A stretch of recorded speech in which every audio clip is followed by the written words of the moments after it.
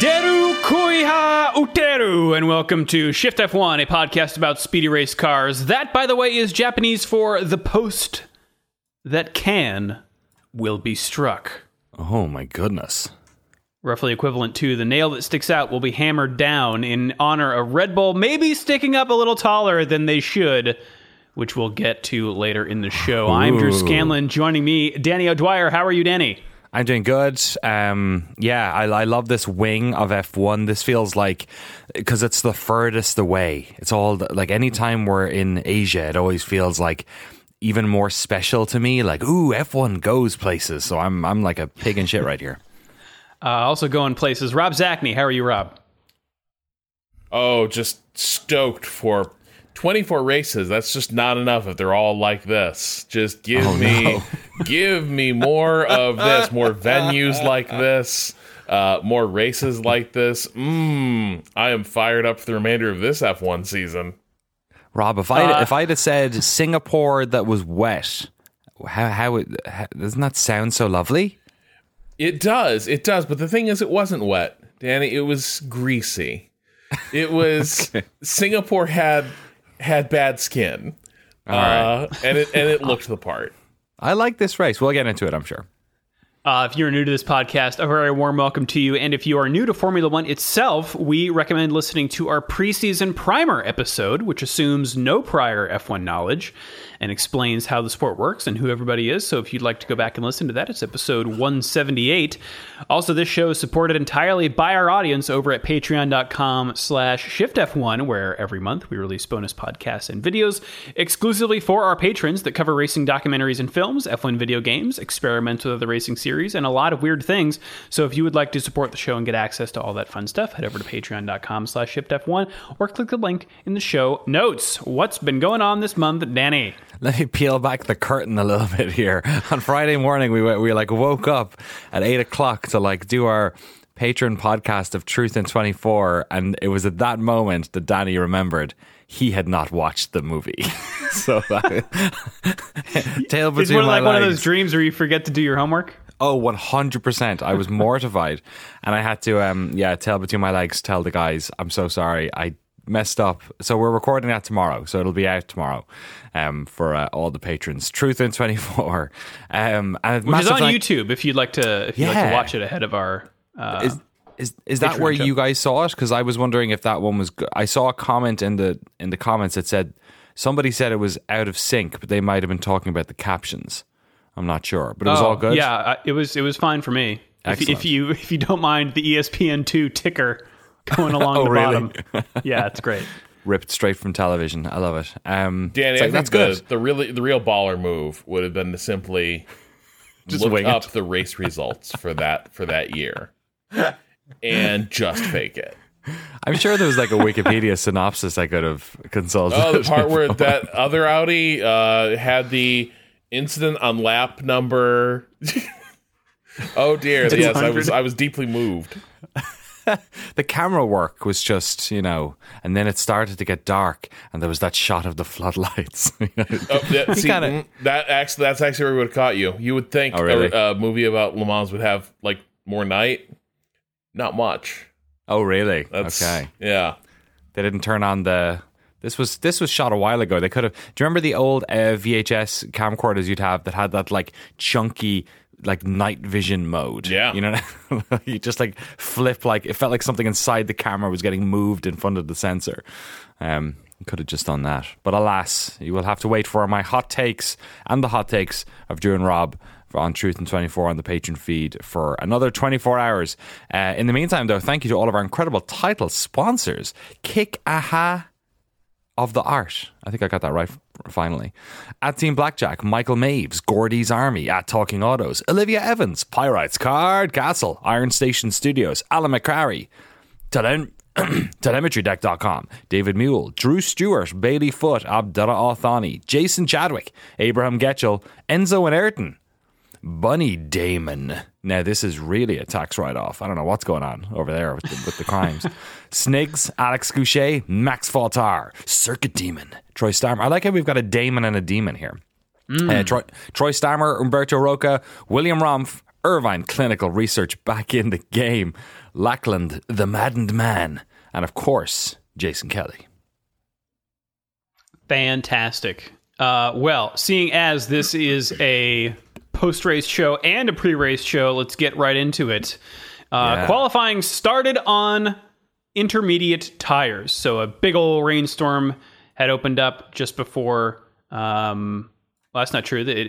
On free practice 3, it was even wetter. They were on wets, but then it dried a little bit.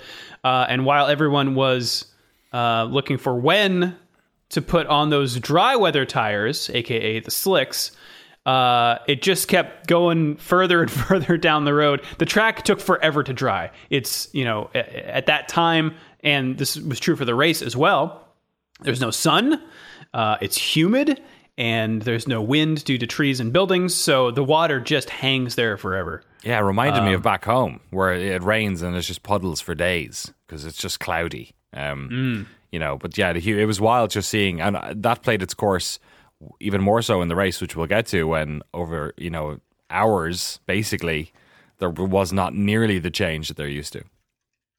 Yes, but it's always fun, to see when people try to go on to slick tires. And we had that both in qualifying and the race. Vettel tried slicks in Q2, but it was too early, and he did not advance.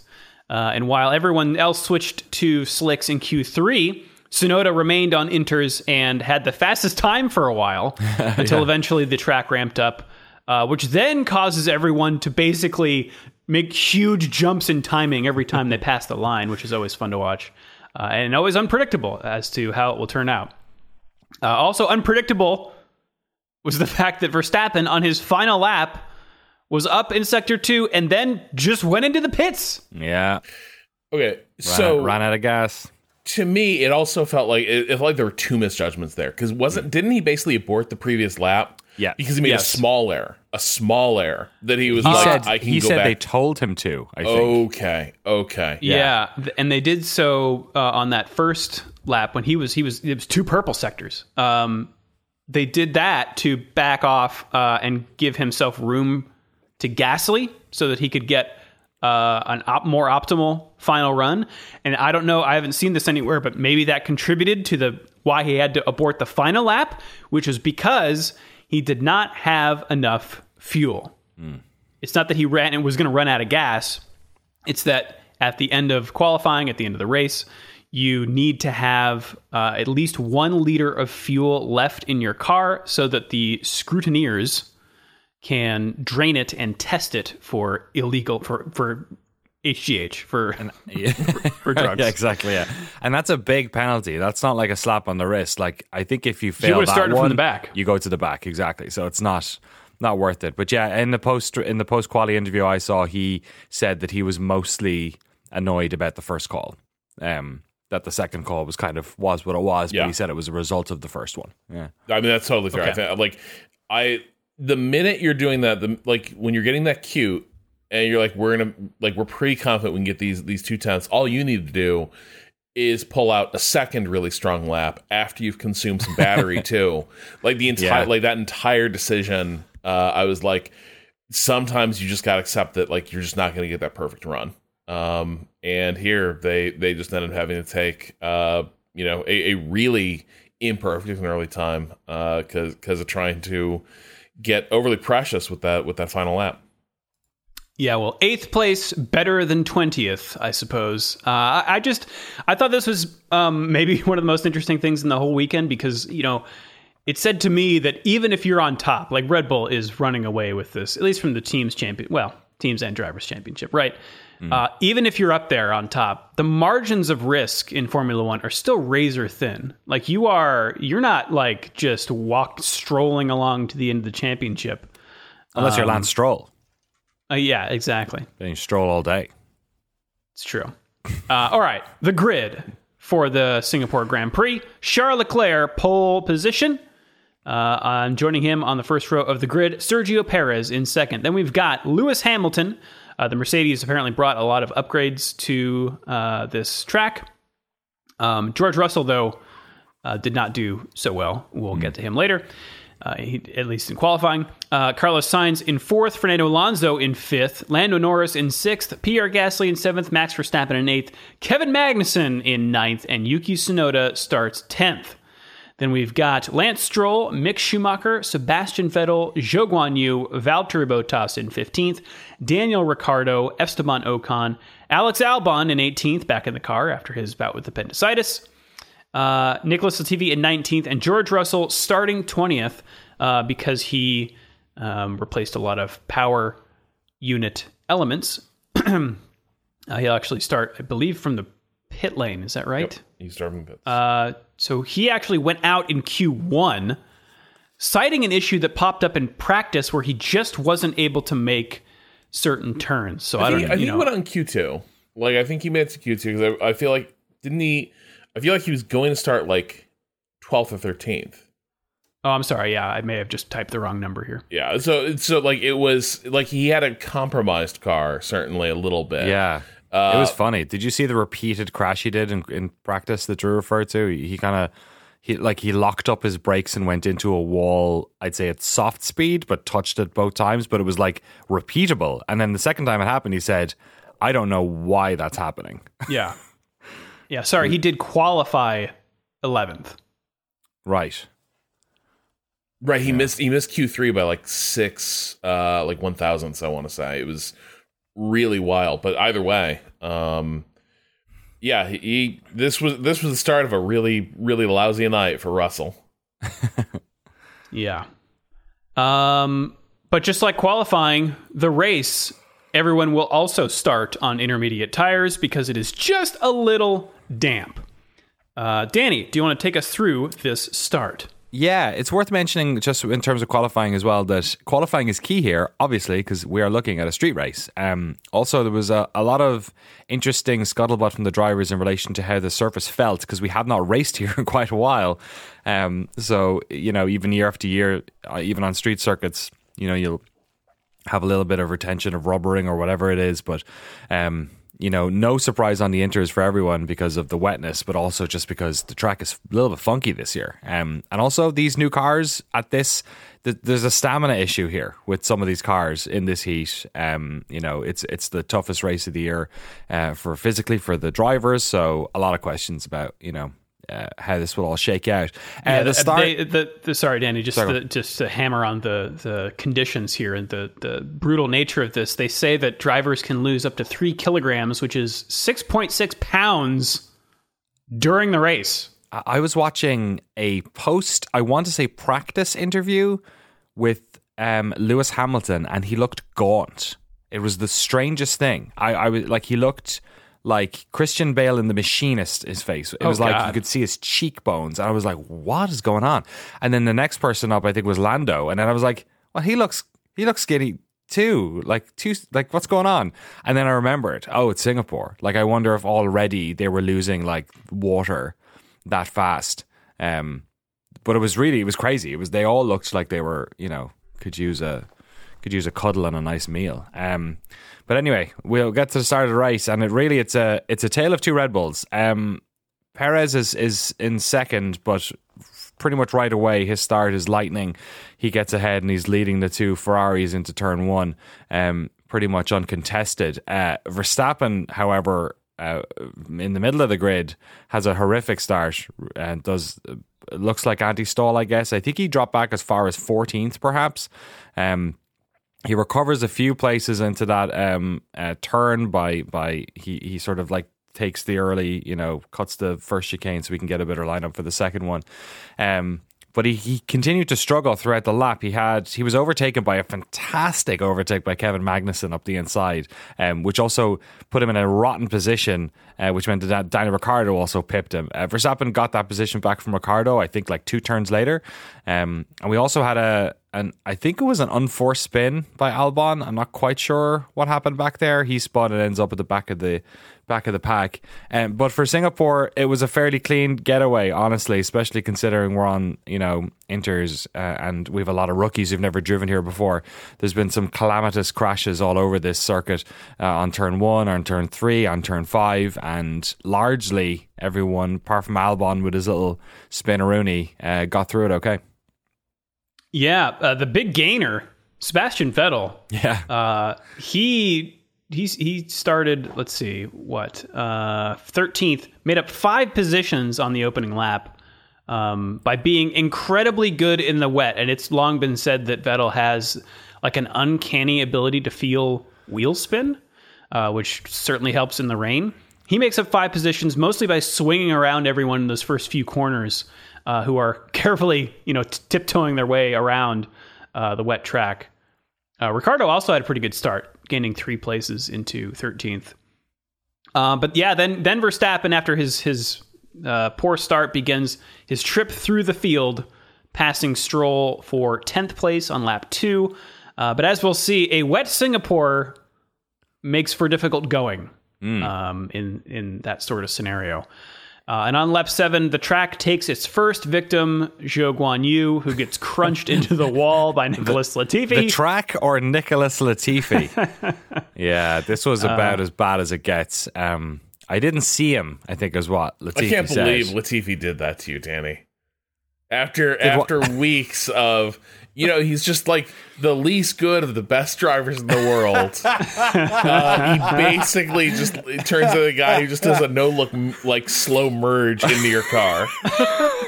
Like, it is the length of time we had, that Zhou has to observe this happening with nowhere to go. And he just, you reacted completely identified with his reaction, where he's just like, what? Yeah, this was the type of crash you see between like 2 elderly people in a parking lot. This in a multi-story where they're merging and no one realizes what happens. You see it like 10 seconds before it happens. Oh, yeah. And he didn't see him. He said, and it's like, well, use your mirrors, Nick. Yeah. Just not great. Not maybe he's not getting the farewell he'd want, but he's not helping his cause. Yeah, safety car deployed. They are both out of the race. Latifi earning himself a 5-place penalty for Japan for that incident. Too early for pit strategy here, though, really. Yeah. We restart on lap 11. Verstappen gets by Vettel in the first few corners, and then Gasly quickly thereafter at turn 13 for 7th place with probably the most beautiful pass of this race. I think I gasped when I saw it. Just a pitch perfect dive down the inside. Like I love the move where the driver behind waits for the driver ahead to make a move, and then the driver behind almost doesn't have to do anything. He just it just in the fighting game scene, it's like he has him downloaded, I think is the term. And that's what it felt like to me. Like, I knew you were going to do that, and let me just waltz right in here for this place. Worth mentioning as well, the DRS has not opened because this is technically a wet race. The cars are on inters.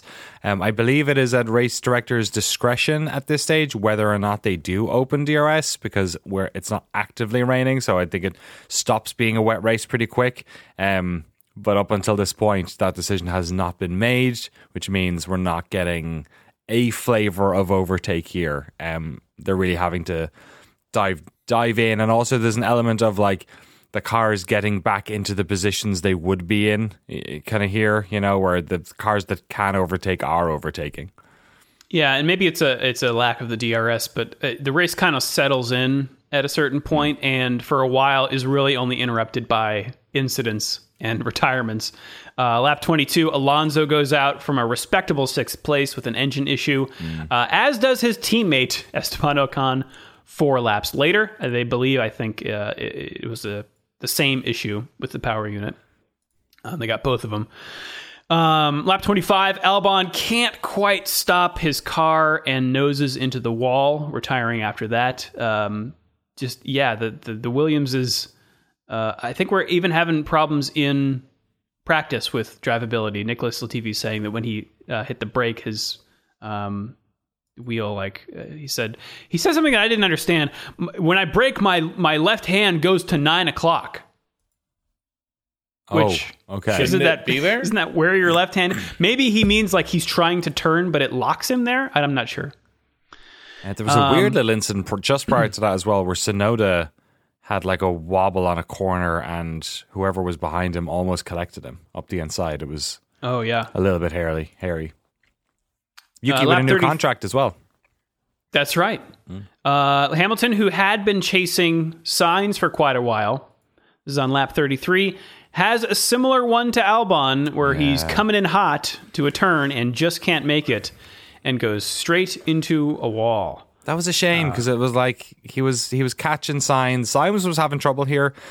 Never felt comfortable. Always pretty early on, like Leclerc and Perez, but I think they're like 20 seconds up the road. Like they are. Sainz is racing a different race, and it seemed like it was going to be a cool little, competition between him and Hamilton. It was like a bummer that Hamilton sort of lost all that pace, because that was at least one fight that was fun to watch. I mean, to me that looked like a move that you make when you're starting to feel like there aren't other options too. Is the thing. True. Like that was a hopeful move. But if it wasn't on anywhere else, I see how you end up making that decision to go for it there. Plus, it's one of the few, because of that runoff, it's one of the few places you got some margin for error for recovering. They both drivers, I think, were saying that like this with the Mercedes upgrades here, this is a car that can now win races. So maybe the optimism was buoyed by, at least in some part, those upgrades, but it didn't turn out here, and it didn't turn out later in the race. But we'll get there. So Hamilton manages to rejoin, but he has to change his front wing. As mentioned, it's always a gamble for the first driver to switch to slicks, and it is Russell, I believe, who is first. Nothing to lose. He has a tough time, but he sticks with it, and eventually the track sort of comes to him. AlphaTauri then kind of follows suits, puts both drivers on slicks, Gasly pitting from 7th place and Tsunoda from 12th, which Gasly pointed out after the race, kind of a big risk to take when your driver's in 7th. Yeah.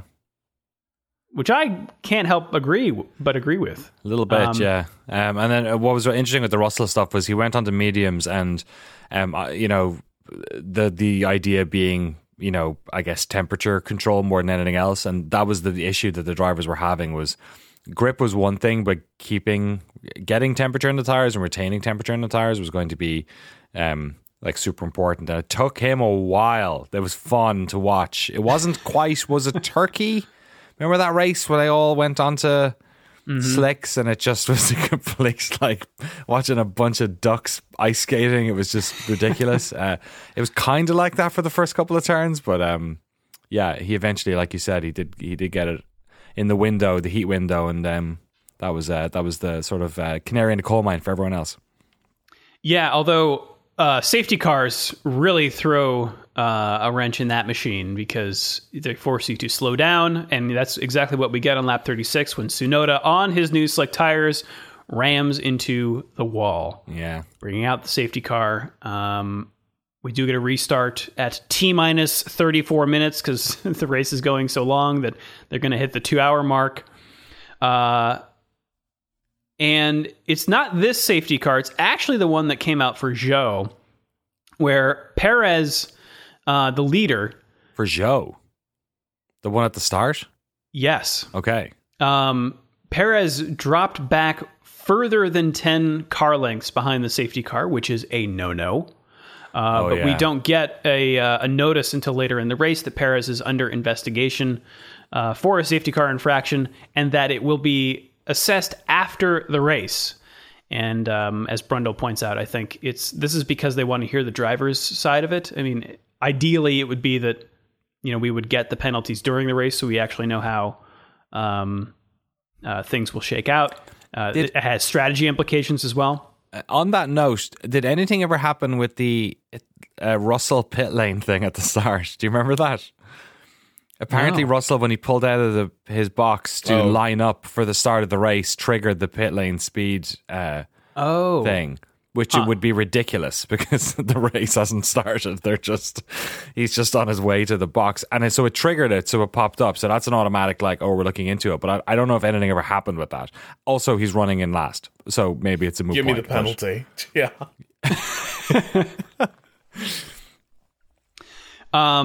But yes, he apparently after the race did talk to the stewards and said, I mean, yeah, I had cold brakes and cold tires. It was hard to, at some points, keep up with the safety car. But the thing flashes up there. Perez will be investigated after the race. So Red Bull says, hey, man, you might have a penalty coming your way. Time to turn it up. Because Leclerc is kind of hovering 1 to 2 seconds behind him. And it's impressive that even after these safety car restarts, they pull out a gap to whoever's in third, Sainz, pretty quickly. But yeah, Red Bull basically says, you might have a penalty coming your way, so let's turn up the heat. But at this point, on the second safety car restart, everyone has switched to slick tires. Everybody but Ricciardo and Bottas on mediums. Those two will restart on softs. And the top 10 looks like this on restart. Perez, Leclerc, Sainz, Norris, Verstappen, Ricciardo, Stroll, Vettel, Hamilton, Gasly. So on the restart, Verstappen attempts a pass on Norris and has a humongous lockup going into the runoff area. He then soon has to pit with those flat spotted tires going onto the softs and dropping to last place. Again, only 30 minutes left in this race. Lap 40, Russell and Mick Schumacher tangle at the back of the field, resulting in a puncture for Schumacher. And at the front of the field, this is when Perez is finally told about his potential penalty. Lap 51, with a pass on Bottas, Verstappen gets himself back into the points. And then a lap later gets Gasly again for 9th place. And then as the race is winding down, lap 57, T-minus 2 minutes, there is a train of 3 world champions, Vettel in 7th, then Hamilton and Verstappen. Hamilton tries a move on Vettel, but locks up and barely makes the turn. And this allows Verstappen through. Yeah, that was rough. You almost could have taken out Vettel. Ones. It was close. Yeah, it was really close. Shortly thereafter, on the final lap, Verstappen gets Vettel down a straight into 7th place. But Perez holds on to the win, finishing 7.5 seconds ahead of Leclerc, enough to keep first place when that penalty eventually does arrive. So there you have it. Singapore Grand Prix. Sergio Perez is your winner, with the podium places rounded out by Charles Leclerc in 2nd and Carlos Sainz in 3rd. Then we've got McLaren in 4th with Lando Norris, and 5th with Daniel Ricciardo. Just what they needed to close up that constructor stuff. This was... No kidding. And a double DNF from Alpine. Yeah. Lance Stroll's in 6th, Max Verstappen in 7th, and the other Aston Martin, Sebastian Vettel, in 8th. They jumped 2 places in the Constructors' Championship. Wow. To 7th. Then we've got Lewis Hamilton in 9th, Pierre Gasly in 10th, and then Valtteri Bottas, Kevin Magnussen, Mick Schumacher, George Russell is classified 14th, a bit outside his usual top 5 finishes. And as Will Buxton points out, he has 7 podiums this year, the most of any Mercedes driver in history without a win. Yeah. And then the DNFs. Always the bridesmaid. Yuki Tsunoda, Esteban Ocon, Alex Albon, Fernando Alonso, Nicholas Latifi, and Zhou Guan Yu. And that is Singapore. Yeah. I don't know. I enjoyed the possibility space of this race, but it was definitely, like, at a certain point I was like, oh, I wish it hadn't been wet, actually. Like, some of that is fun because it's, the cars are clearly not, like, they need that. Whatever bit of grip they were losing out of that was what they needed for some of these issues and lockups and stuff. But it just made overtaking tricky, and it kind of turned it into a bit of a reshuffling of the deck. And for all of, Mercedes' upgrades and their race pace, bit of a calamitous day at the office in the end. Yeah, I didn't, I have my own rating system for the races, and I didn't know how to classify this one. I may need another point. You know, I have a 4-point scale, and this is right in between a 2 and a 3, and it's I don't know whether to classify it a strategy race or entertaining. It wasn't quite either. It's like a low 3 or a high 2. Yeah, it was like a 2 in both. Yeah. So there was a lot. Yeah. Yeah. Rob, what were your thoughts about this race?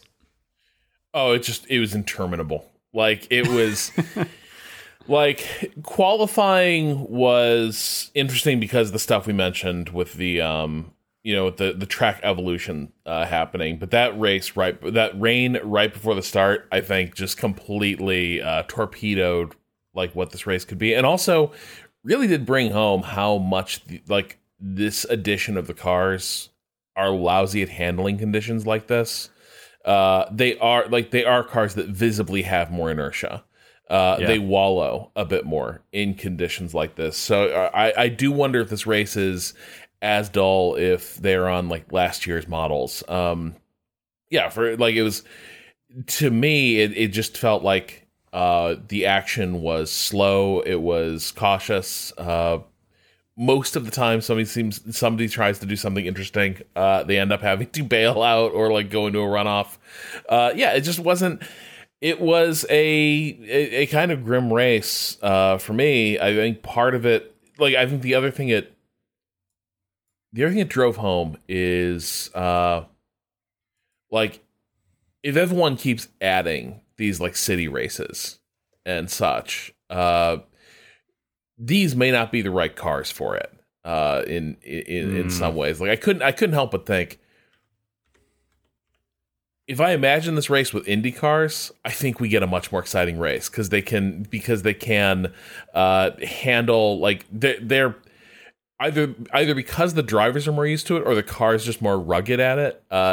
They race on awful racing surfaces constantly, and like it kind of works. And here it just felt like these cars are built for conditions that this race did not recreate, and that sort of informed everything. But I think mostly it was just the pace of the race, right? With all the stops, like after the delayed start, the like slower lap times, and then the constant like safety cars.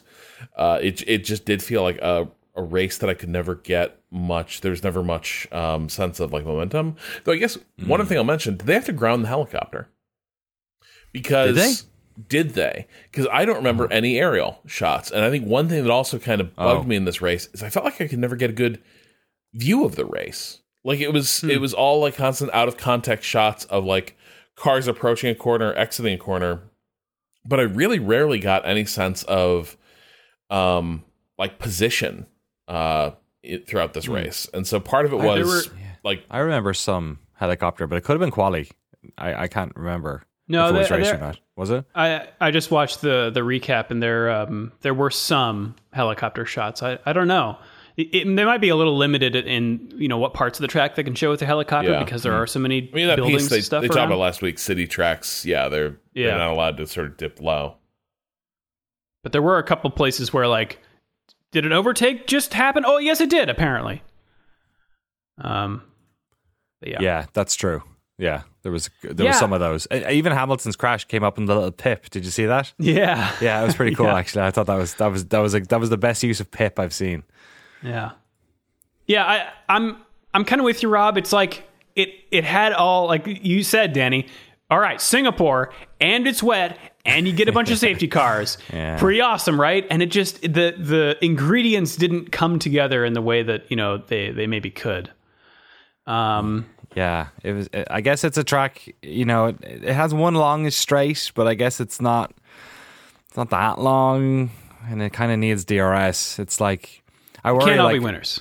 Yeah, it was to Rob's point about the street stuff. Like I think that's why you end up with a Vegas that is the longest straight possible, because like you said, I think it's I don't think these cars are particularly. Yeah, I can hear your argument. They're not perfectly set up for this type of stuff. There's somewhere, if F1 wants to stay in this region, it needs to come back home to Malaysia. Oh man, I miss it so much. I feel like shit. I just want so it back. Good. That track rained out half the time. amazing races, like sort of a iconic like Tilke style design. These cars would be awesome on it too. Oh yeah, it's just like a downforce heaven. Like oh my god, like and could you imagine that uphill and then the double? Oh my, yeah, and just like I don't know, maybe throw some stadium lights on it. See, like if you're desperate for the night race. But yeah, that was the kind of thing I was thinking is like these conditions would be awesome on a more like a more proper track. Well, on this proper track, it yielded a bunch of points. And here they are, cumulatively, across the season. This is my transition to the driver standings. Max Verstappen is on top with 341 points. Charles Leclerc in second with 237 to Sergio Perez's 235. George Russell still in fourth place with 203 points, but Carlos Sainz Jr. is 1 point behind with 202. In sixth place is Lewis Hamilton with 170. Lando Norris has 100. Then we've got Esteban Ocon with 66. Fernando Alonso with 59. Valtteri Bottas in 10th place with 46 points. And we've got Daniel Ricciardo now in 11th with 29 points. Sebastian Vettel's got 24. Pierre Gasly's got 22. And Kevin Magnussen in 14th with 22. I'm sorry, Pierre's got 23. Magnussen's got 22. I think I said both have 22. Lance Stroll in 15th with 13 points. Then Mick Schumacher with 12. Yuki Tsunoda with 11. Zhou Guanyu with 6. Alex Albon with 4. Nick DeVries with 2. And Nicholas Latifi and Nico Hulkenberg with 0. In the constructor standings, Red Bull Racing is on top with 576 points to Ferrari's 439. Mercedes is in third with 373, and then a pretty big gap down to McLaren in fourth place with 129. 4 points now ahead of Alpine in fifth with 125. Then another big jump down to Alfa Romeo in sixth with 52. Aston Martin's got 37. Gene Haas and team have 34 points, tied with Alpha Tauri, and Williams in 10th place with 6. And that's Singapore.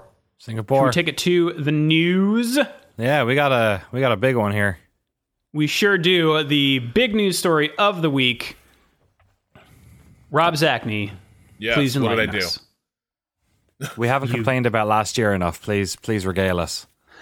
Okay. So this has been bubbling up for a week or so since this has emerged as a rumor. So last week, there came some indications that the FIA, they're about to hand out their certifications basically for last year's budgets. All the teams are required to hand over their books to the FIA to make sure they stayed under the $145 million budget cap last year. All indications are there are 2 teams that are in breach. And what started to come out in the last week was that one of them is a small breach and one of them is a big breach. Oh, it's a big old breach. Yeah. Right, like even as these rumors began to emerge, there were some early indications that people were sort of pointing at Red Bull. Like Horner came out and gave a statement that basically said, "Hey, the FIA's got all our books. Auditing is ongoing, but hey, our auditors looked over everything. We feel like we're in a good place. There might be some it's our first time doing this process. Maybe there's going to be some disagreements about how to tally some stuff, but we're pretty confident that our books in order. IRS has all our books. There's nothing wrong. It's our taxes are usually fine, so I'm sure everything will be okay. So, I promise this is not just a Christian and Wolf pissing match, but the Wolf did sort of point out that, well, everyone turned their books in a while ago, and it sounds like every other team basically gotten all clear. But for Red Bull, there's been an audit going for months and months. So that's odd. And Wolf sort of put it out there. As far as we understand, there's a team in minor breach, which is more procedural, and another team that is massively over, and that is still being looked at. But that's an open secret in the paddock. Other team principals are pretty universally putting some heavy markers down about how seriously they want a major breach enforced. Like minor breach, I think is like under 5% being over. They will kind of do minor sanctions for that. It's sort of considered, to the points that Horner made. It is sometimes unclear how you're supposed to account for stuff. This is one of the things that was discussed in relation to the budget cap from the start. Is that Red Bull, not Red Bull, but like F1 programs have complicated books because you have a couple different entities in there typically involved. There's a few things that can be categorized differently depending on how you look at it. So F1 books are complicated. I feel like that 5% figure is kind of there to acknowledge that, look, people are going to come to the end of a season and discover, whoops, we went over a bit. And because it's not like teams are underdoing it and then getting it the next year. Like they're sort of predisposed to get as close as humanly possible to the budget. So yeah, if they screw up a little bit, there's a bit of a buffer. Over 5%, where it becomes a major breach, there is no basically like schedule of punishments. And the FIA left this ambiguous intentionally because they did not, and this was all agreed on with the teams, like everyone broadly agreed that the minute you create a predictable schedule of punishments, teams will just make their own judgments about when it is worth it to breach the rules. So there was value in sort of a strategic ambiguity around, well, if we really go over, what are they going to do to us? And what is open and on the table is, well, we could just give you the electric chair, basically. Like disqualify you from a season, strip you of races, levy other sorts of sanctions. Like the whole kit is available to them. But like, do we know if retrospective punishment is on the table? Yes. Because last year was as close as you can get. So it appears that is also on the table. So again, like that's the thing. Nothing is like explicitly ruled in. Nothing's explicitly ruled out. But like the severest penalties are on the table here. Or I guess that's what's ruled in. Like all the bad things you can think of are basically in play there. And then what's not ruled in is sort of a any sort of wrist slap or any sort of thing where we correlate scale of breach to punishment. So here are some points coming from the other team principals who do not have sort of the rooting interest of a Toto Wolff. However, I will say Aston Martin has been sort of pipped as one of the other likely offender. So remember that if there's a chance that all this, like a lot of these teams are involved in close shootouts with their rivals. So if Aston Martin gets gut shot from something like this, that benefits teams behind them. So there are those interests. But Williams, Jos Capito, sort of made the argument, if somebody doesn't stay in the cost cap, it has to have serious implications because not having stayed in the cost cap last year is most likely development for this year's car. For this year's cars, you have an impact for the whole season. So it has to have a sportive impact on the season. It doesn't make sense that it would be, it doesn't make sense to have any financial penalty on top that you spent the money. That would be completely contradictory to the rules. So Safnauer also made a similar comment. He said at the margin, any spend above the margin is spent on performance. Once you start spending on performance where others don't get a chance because they've actually stuck to the budget cap, that's serious. I think the FAI has to appropriately punish who have gone over. You have to first understand how big the breach was and what an appropriate penalty is. And all the team principals are very clear. It has sucked observing these rules. That all of them felt like they were hamstrung last year. This year, by all accounts, has been worse. People have been let go from teams to hit this cost cap, but also just routine decisions about how to develop or improve your car have to get forestalled or canceled because you cannot afford it under these cost caps. Ferrari, maybe the most important voice here. Their chairman said the most important thing for which we expect maximum severity and maximum transparency is that the overspend is confirmed, as are the rules under which we must all race. We understand that it could be a problem for Formula One fans to have to reconsider past results. However, it is so very important for us to be sure the rules are respected and are genuine rules. And if they are broken, then real penalties must be applied. And if not retrospectively past infringements, then at least for the future. So that's the other thing, is like Ferrari's explicitly ruling in championship disqualification. And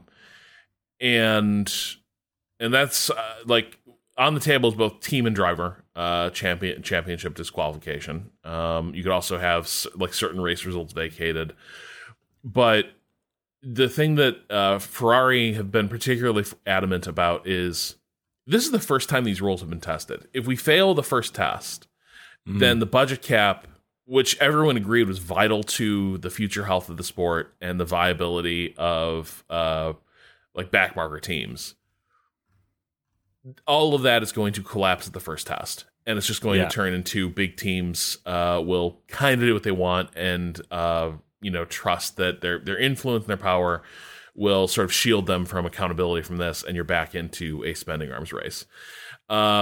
Red Bull have sort of kept mum about this. Up to a point. You had Horner out there saying that other teams are making comments they regard as defamatory, and Red Bull may seek legal action, stuff like that. But from my perspective, it hadn't occurred to me, I hadn't thought that much about it, but it makes perfect sense that it is the knock-on effect. Like, that it is, like, if you're spending on technical development performance, you get to keep the benefit of that moving into future years. And so I think we're really, I'm really curious, how big was this breach? Because we've had a whole season of, man, Red Bull really nailed these rules. They really came in with the best car. They look like they're completely prepared for this transition to the new generation. How could everyone else get it so wrong? If the answer is because they spent 20% because they more, cheated. Yeah. So I don't know. Like, guys, what do you make of all this? I think knowing the sort of risk aversion of F1 and also I think of the FIA of F1 proper rather, and also the real desire to try and forget the scuttlebutt of last year, right? Which I think even I want to just get past the especially what happened at the final race, right? The mistakes were made.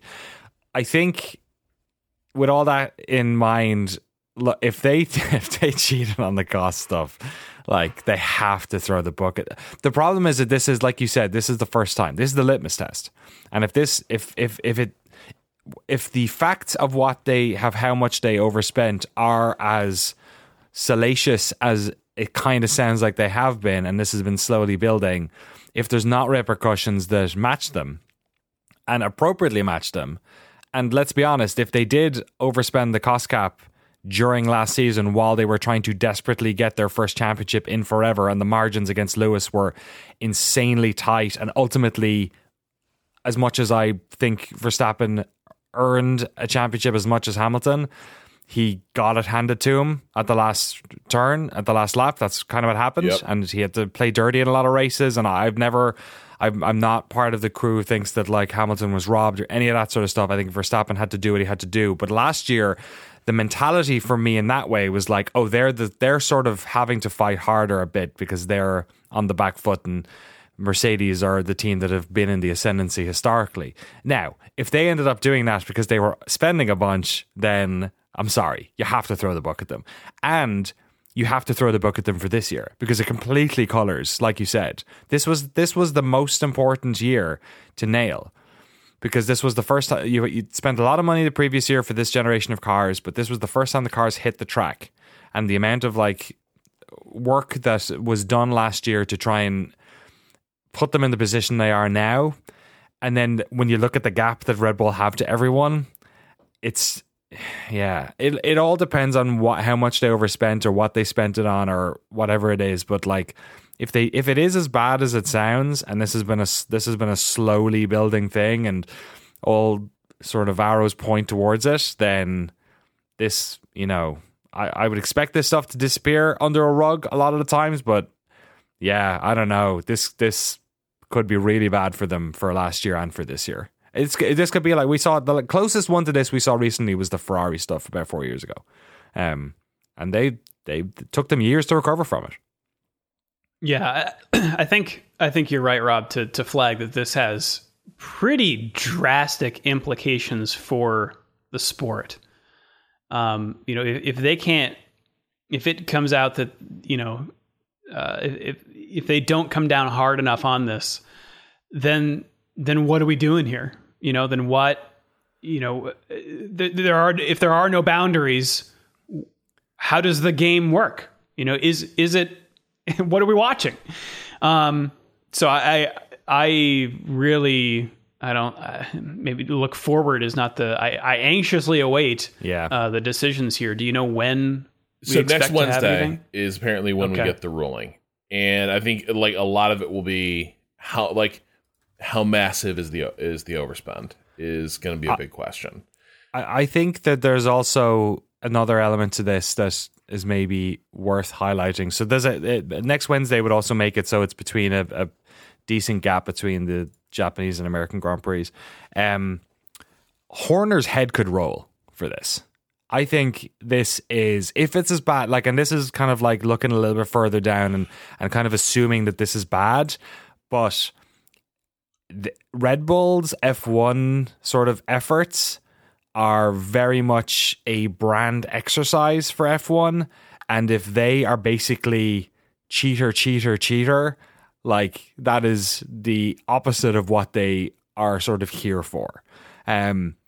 If Horner presumably is in charge of the books and in charge of the team, and the look of last year was not good for him either. I think he was a bad sport a lot of the year.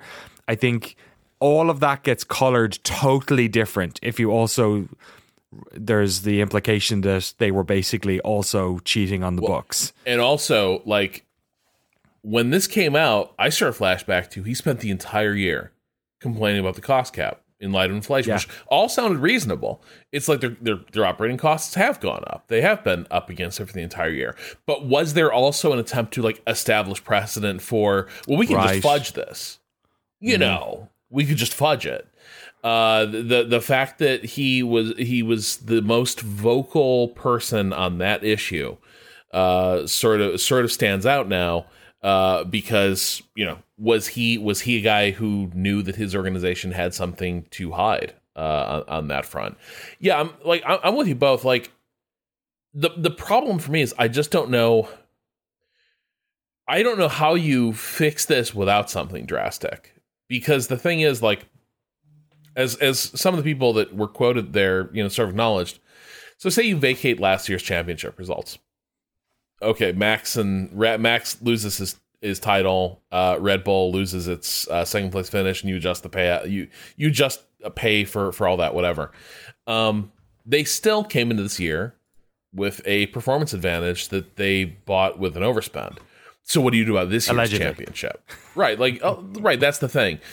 Some of this will come into focus when we get the ruling. I am sure, but it is possible that you're right, Danny. That in a championship where the margins were razor thin last year, they had an advantage in terms of they were just willing to go over in a way that other teams were not. And then this entire year, they've been cashing in on what the overspend gained them. So, are you talking about blowing away 2 years of results? Yeah, and it's because it's compound. It's not like you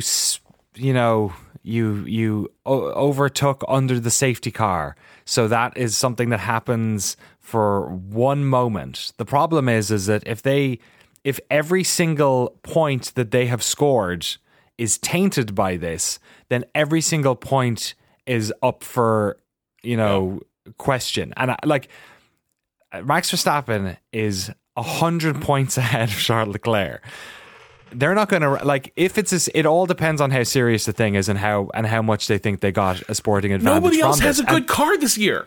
Like fundamentally, yeah. nobody else has a good car this year, and that's been the championship. Like Max has driven some great races, absolutely true. Ferraris have been exploding right and left, and Mercedes are wallowing around tracks like shopping carts. Like it is like you look at it and say like this championship is entirely informed by like one of these cars was not like the other, and this entire year I was like, damn, like Adrian Newey, man, guy's a fucking genius, and Red Bull Powertrains is going swimmingly. But if it's this, I mean everything's on the table. But the last thing I'll say is Red Bull, and I think this is like the reason everyone's being so outspoken about this is they're trying to stiffen up the FIA against the kind of threats that they're likely to get, which is if I'm Red Bull, I'm going to say if you try to do to us what you did to, say, McLaren around Stepney Gate, we'll just leave the sport. We'll take two teams and we'll just bounce. Like, the hell with it. We're not here to be humiliated. And we're not here to, dump 2 years of effort and have it completely ripped up on a technicality. That's probably the threat I'd make if I were in Red Bull shoes. And I think a few years ago, that might have scared the hell out of F1. I think, because, 10 years ago when, it wasn't so clear how F1 was doing, what was the interest level in getting in new teams, I think there would have been real hesitation about sending someone packing. I do not think that is the case now. I think it is, you want to exit F1? Go for it. We have all these suitors standing over Porsche here waiting will be happy to buy your team. They've already been clear. Yeah. We want to, you just blew up that deal. I am sure Porsche would be happy to buy that organization lock, stock, and barrel and do it. And if not them, other people. You're right. There's going to be a ton of suitors. If there's two ready-made turnkey operations, and all they did was screw up their accounting, but they're still first-rate operations. Absolutely, Michael Andretti. Michael Andretti will be swimming over across the ocean to make this deal. It's. I think there's also one other we'll know a lot more in a week. So a lot of this is us assuming that it's as bad as it kind of smells like it might be. The other big victim in this is Max Verstappen, because he is ultimately not, he is the beneficiary of these things, but he's not anyway connected to the type of, unless Joss is secretly holding knives up to people's guts or something, telling them to overspend, there's not much he can really do about it. And I think if you end up a scenario, and I'm doing a lot of projecting and imagining things, but if you end up a scenario where Max Verstappen gets his maiden championship taken away from him, I think in a world in which he wins this year soundly, and then I don't think it's as big a deal. Actually, I think he'll have won another championship anyway. In the event that we do have this sort of trickle down problem for this year, and he also gets points taken away this year, I think that's catastrophic for Christian Horner. I think somebody has to take the brunt of that, because in the court of public opinion, everyone's going to be looking for someone to crucify for that one. And we also may end up, this is really projecting, we may also end up in a period of chaos Max that I don't think anyone is ready for. If he is stripped of all that sort of stuff in a way that he feels wronged, which you could argue he is, because he's not the one balancing the books. I think this is the last thing F1 needs, and I think that's why whatever happens on Wednesday is going to be very interesting, because it probably behooves Liberty and F1 for this not to be a thing, but they have to do something. They have to. The thing, baseball had this with the Astros cheating. Yes, 100%. Exactly. That is exactly. And they made that exact calculation. Whoa, we can't have any part of saying the World Series that everyone watched and all that we're vacating that result, that it's all bogus, that team was a cheater. And so they were like, yes, the Astros cheated. All the records stay. They're the champions. But we know. And that was a completely unsatisfactory solution. But here's the thing. Baseball, once the new season starts, there's no secret sauce to it. It's not like they built a better player. by cheating. We've seen baseball do that. We're not going back there. But the thing is, it doesn't have that carryover effect. Like baseball could say, we write it out. Right. Like you got one championship there that's got an asterisk, but ultimately all those guys still get to have their rings. And there's a lot of asterisks in baseballs. Yeah, in baseball history, so they're kind of used to it. But this is like, there's people saying like the effects of this wouldn't even out even in 2023. Because you're developing from what you've got this year, so if you can't every win, could you imagine every single time Red Bull wins? If the public think, and I'm not talking about bad actors, I'm not talking about the Hamilton were robbed people. I'm talking about you and me and lots of people who don't have that sort of affect, but will look at this and go. And have an asterisk to every single Red Bull result, it's catastrophic for the sport. It means that everything is tainted with this negativity in a way that they're kind of lucky that the debacle last year happened at the last race of the season. I mean, in many ways they're unlucky, but at least they could distance themselves from it a little bit. But if this ends up, it's a massive... it depends it depends on the details, but like if they're as bad as they are... I think the nightmare is if they overspent by like 8%. They breach the 5% where it's like becomes a major breach, but it's not like huge. It's not like you could have run half of a race team off of if it is just like they didn't do a little boo boo. They did like a moderate they significantly overspent. I think at that point that's the nightmare, because then it's not clear how can you say, well, can you put it all down to this level of rules breach?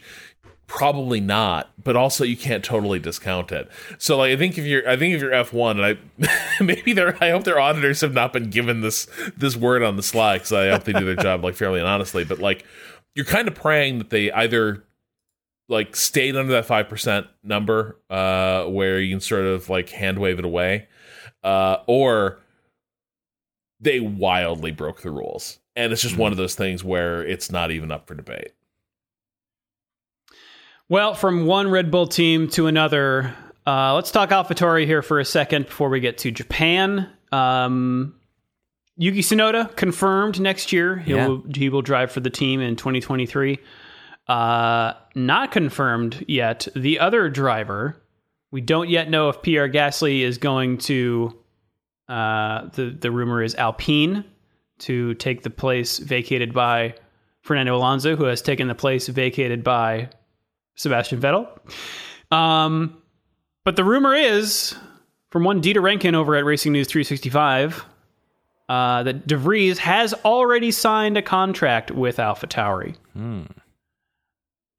He shone pretty brightly with Williams, but the rumors have circulated that he and Helmut Marko have been having shadowy conversations, and that is where he will land.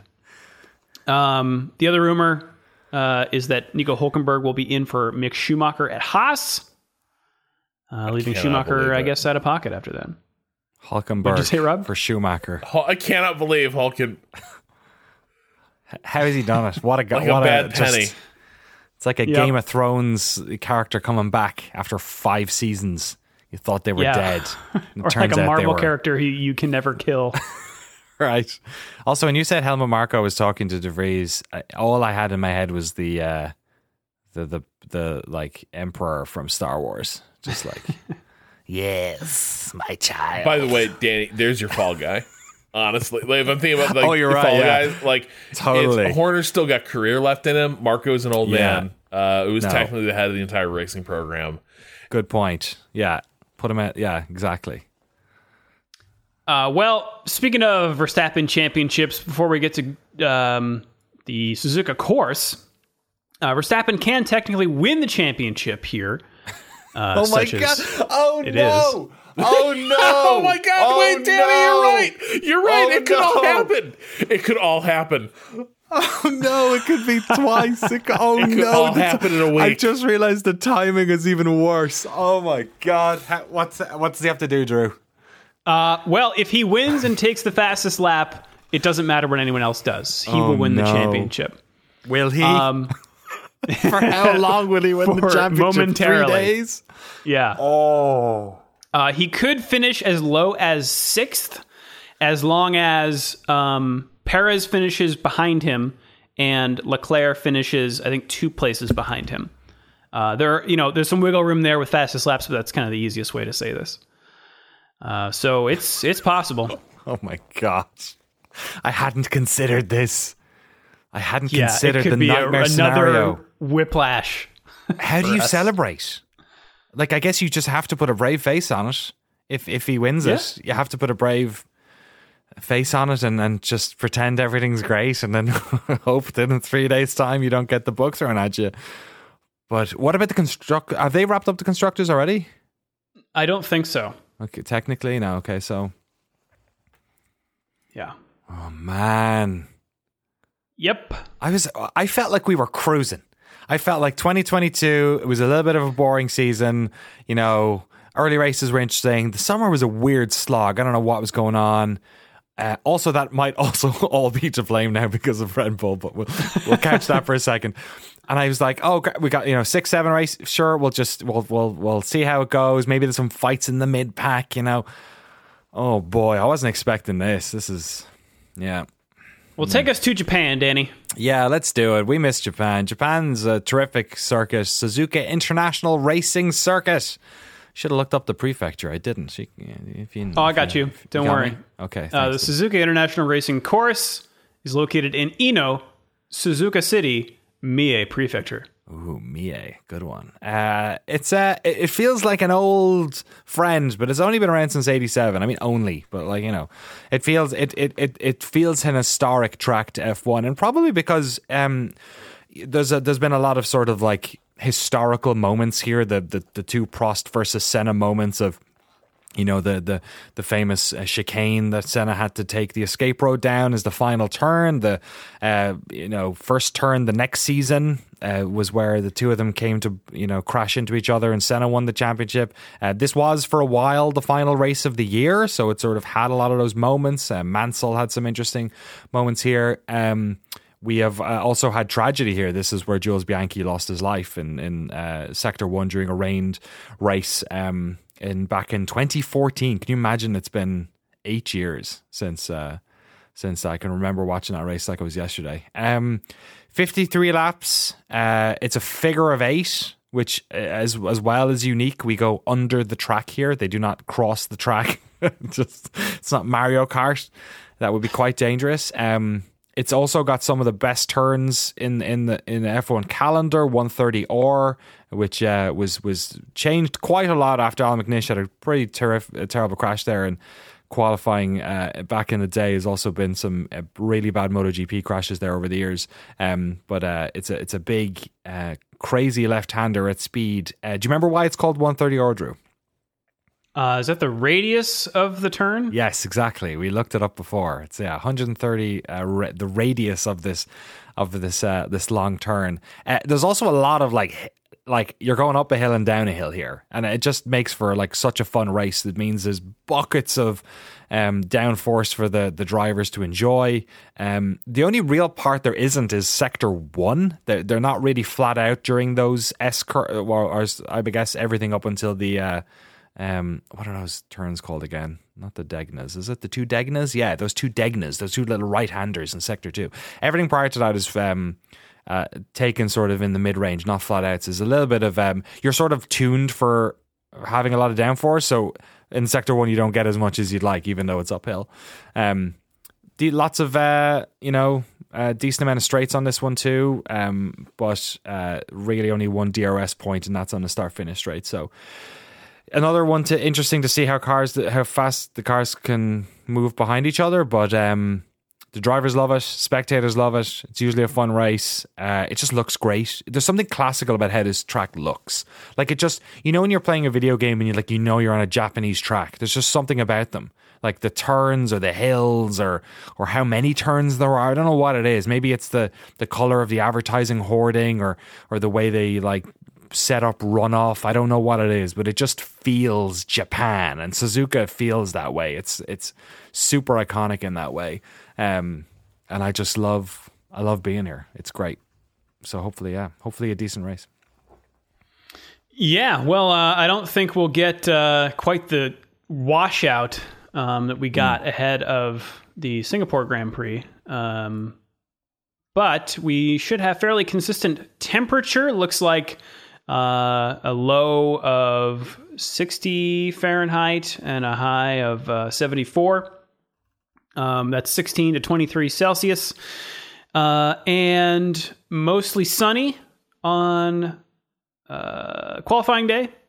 And similar on race day, although there is a slight chance of some rain around the race time. Doesn't look like it'll be very much, though, if there is. So Nice. look out for that. In the Fantasy League, if you want to tussle your way up the charts, you can do so using the link in the show notes. At Singapore, we've got the podium of, from the UK, Jean-Louis' team, Hasta la vista, baby. Very good.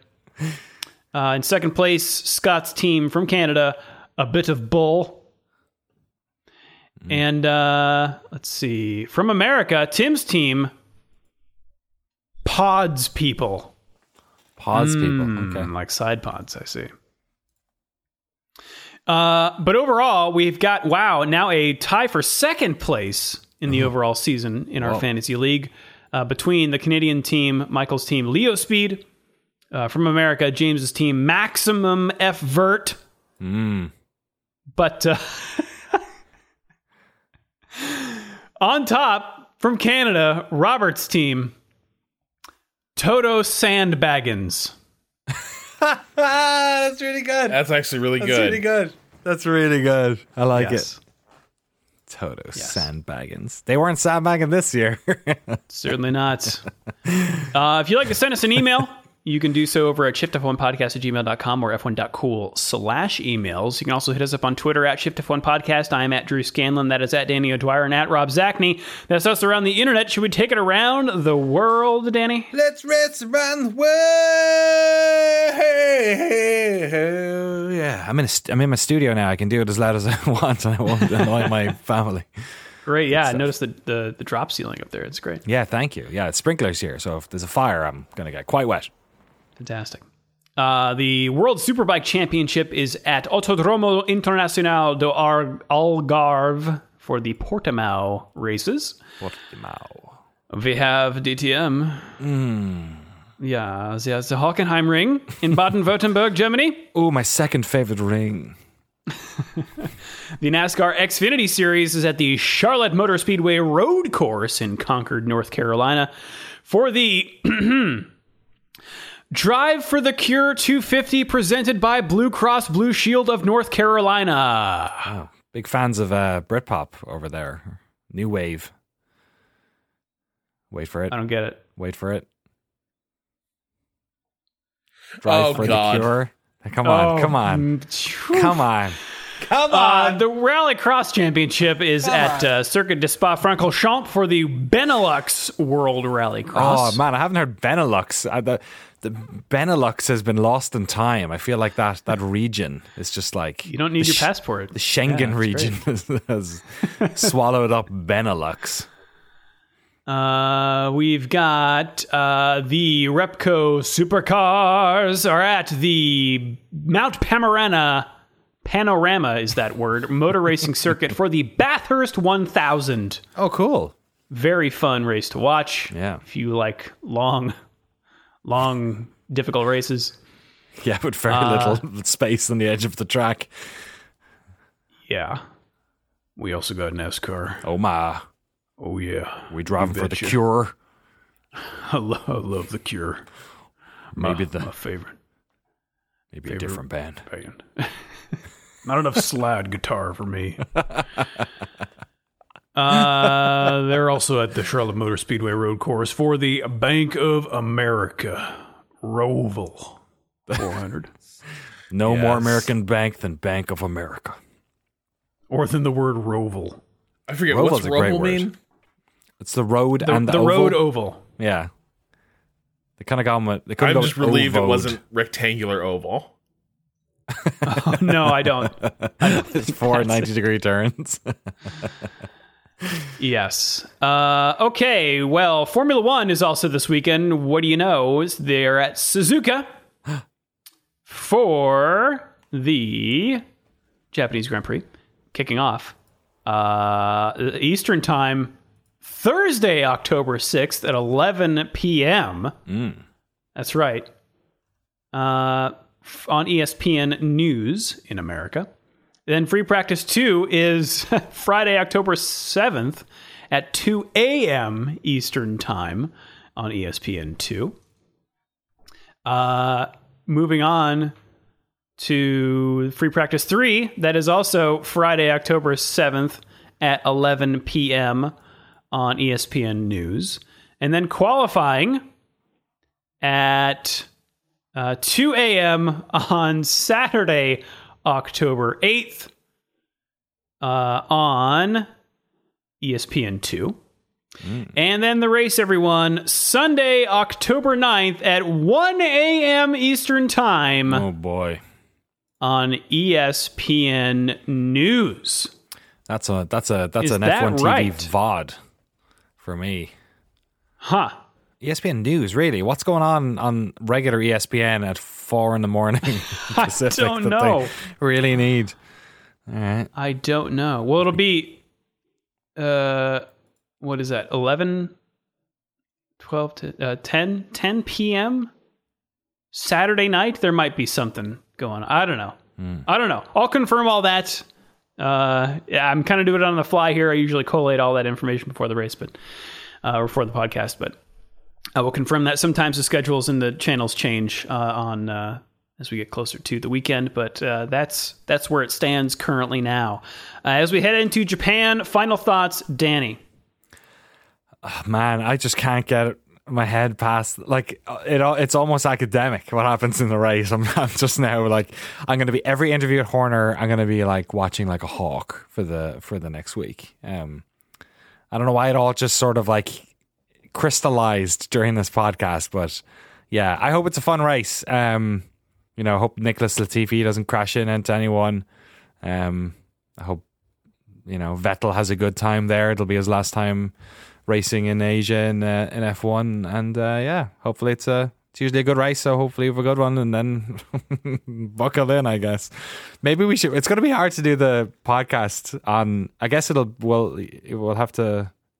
Yeah, we'll be a day early next week if we do it on a Tuesday. Might have to do an emergency podcast or something. Maybe, yeah. Final thoughts, Rob? So I'm going to be up in New Hampshire next week. I'm not sure I'll be able to pod with y'all, but like if this comes down, we may need the emergency pod for sure. But yeah, it's like championship feels pretty wrapped up. Like I love Suzuka. Looking forward to these races, but boy, this thing is hanging over it now, and that is kind of exciting. This is a really interesting thing to have happen in F1. I haven't seen this before. Like, there have been huge penalties handed down, but never for something like this. And never. This feels like it could be comprehensive in a way we haven't seen before. So, very curious how it all shakes out. Yes, as am I. Well, if you would like to support the show and get access to all of our bonus episodes and the official Shift F1 Discord, you could do so over at patreon.com/shiftf1. Have a good race weekend, everyone. We will see you all next week. Meow.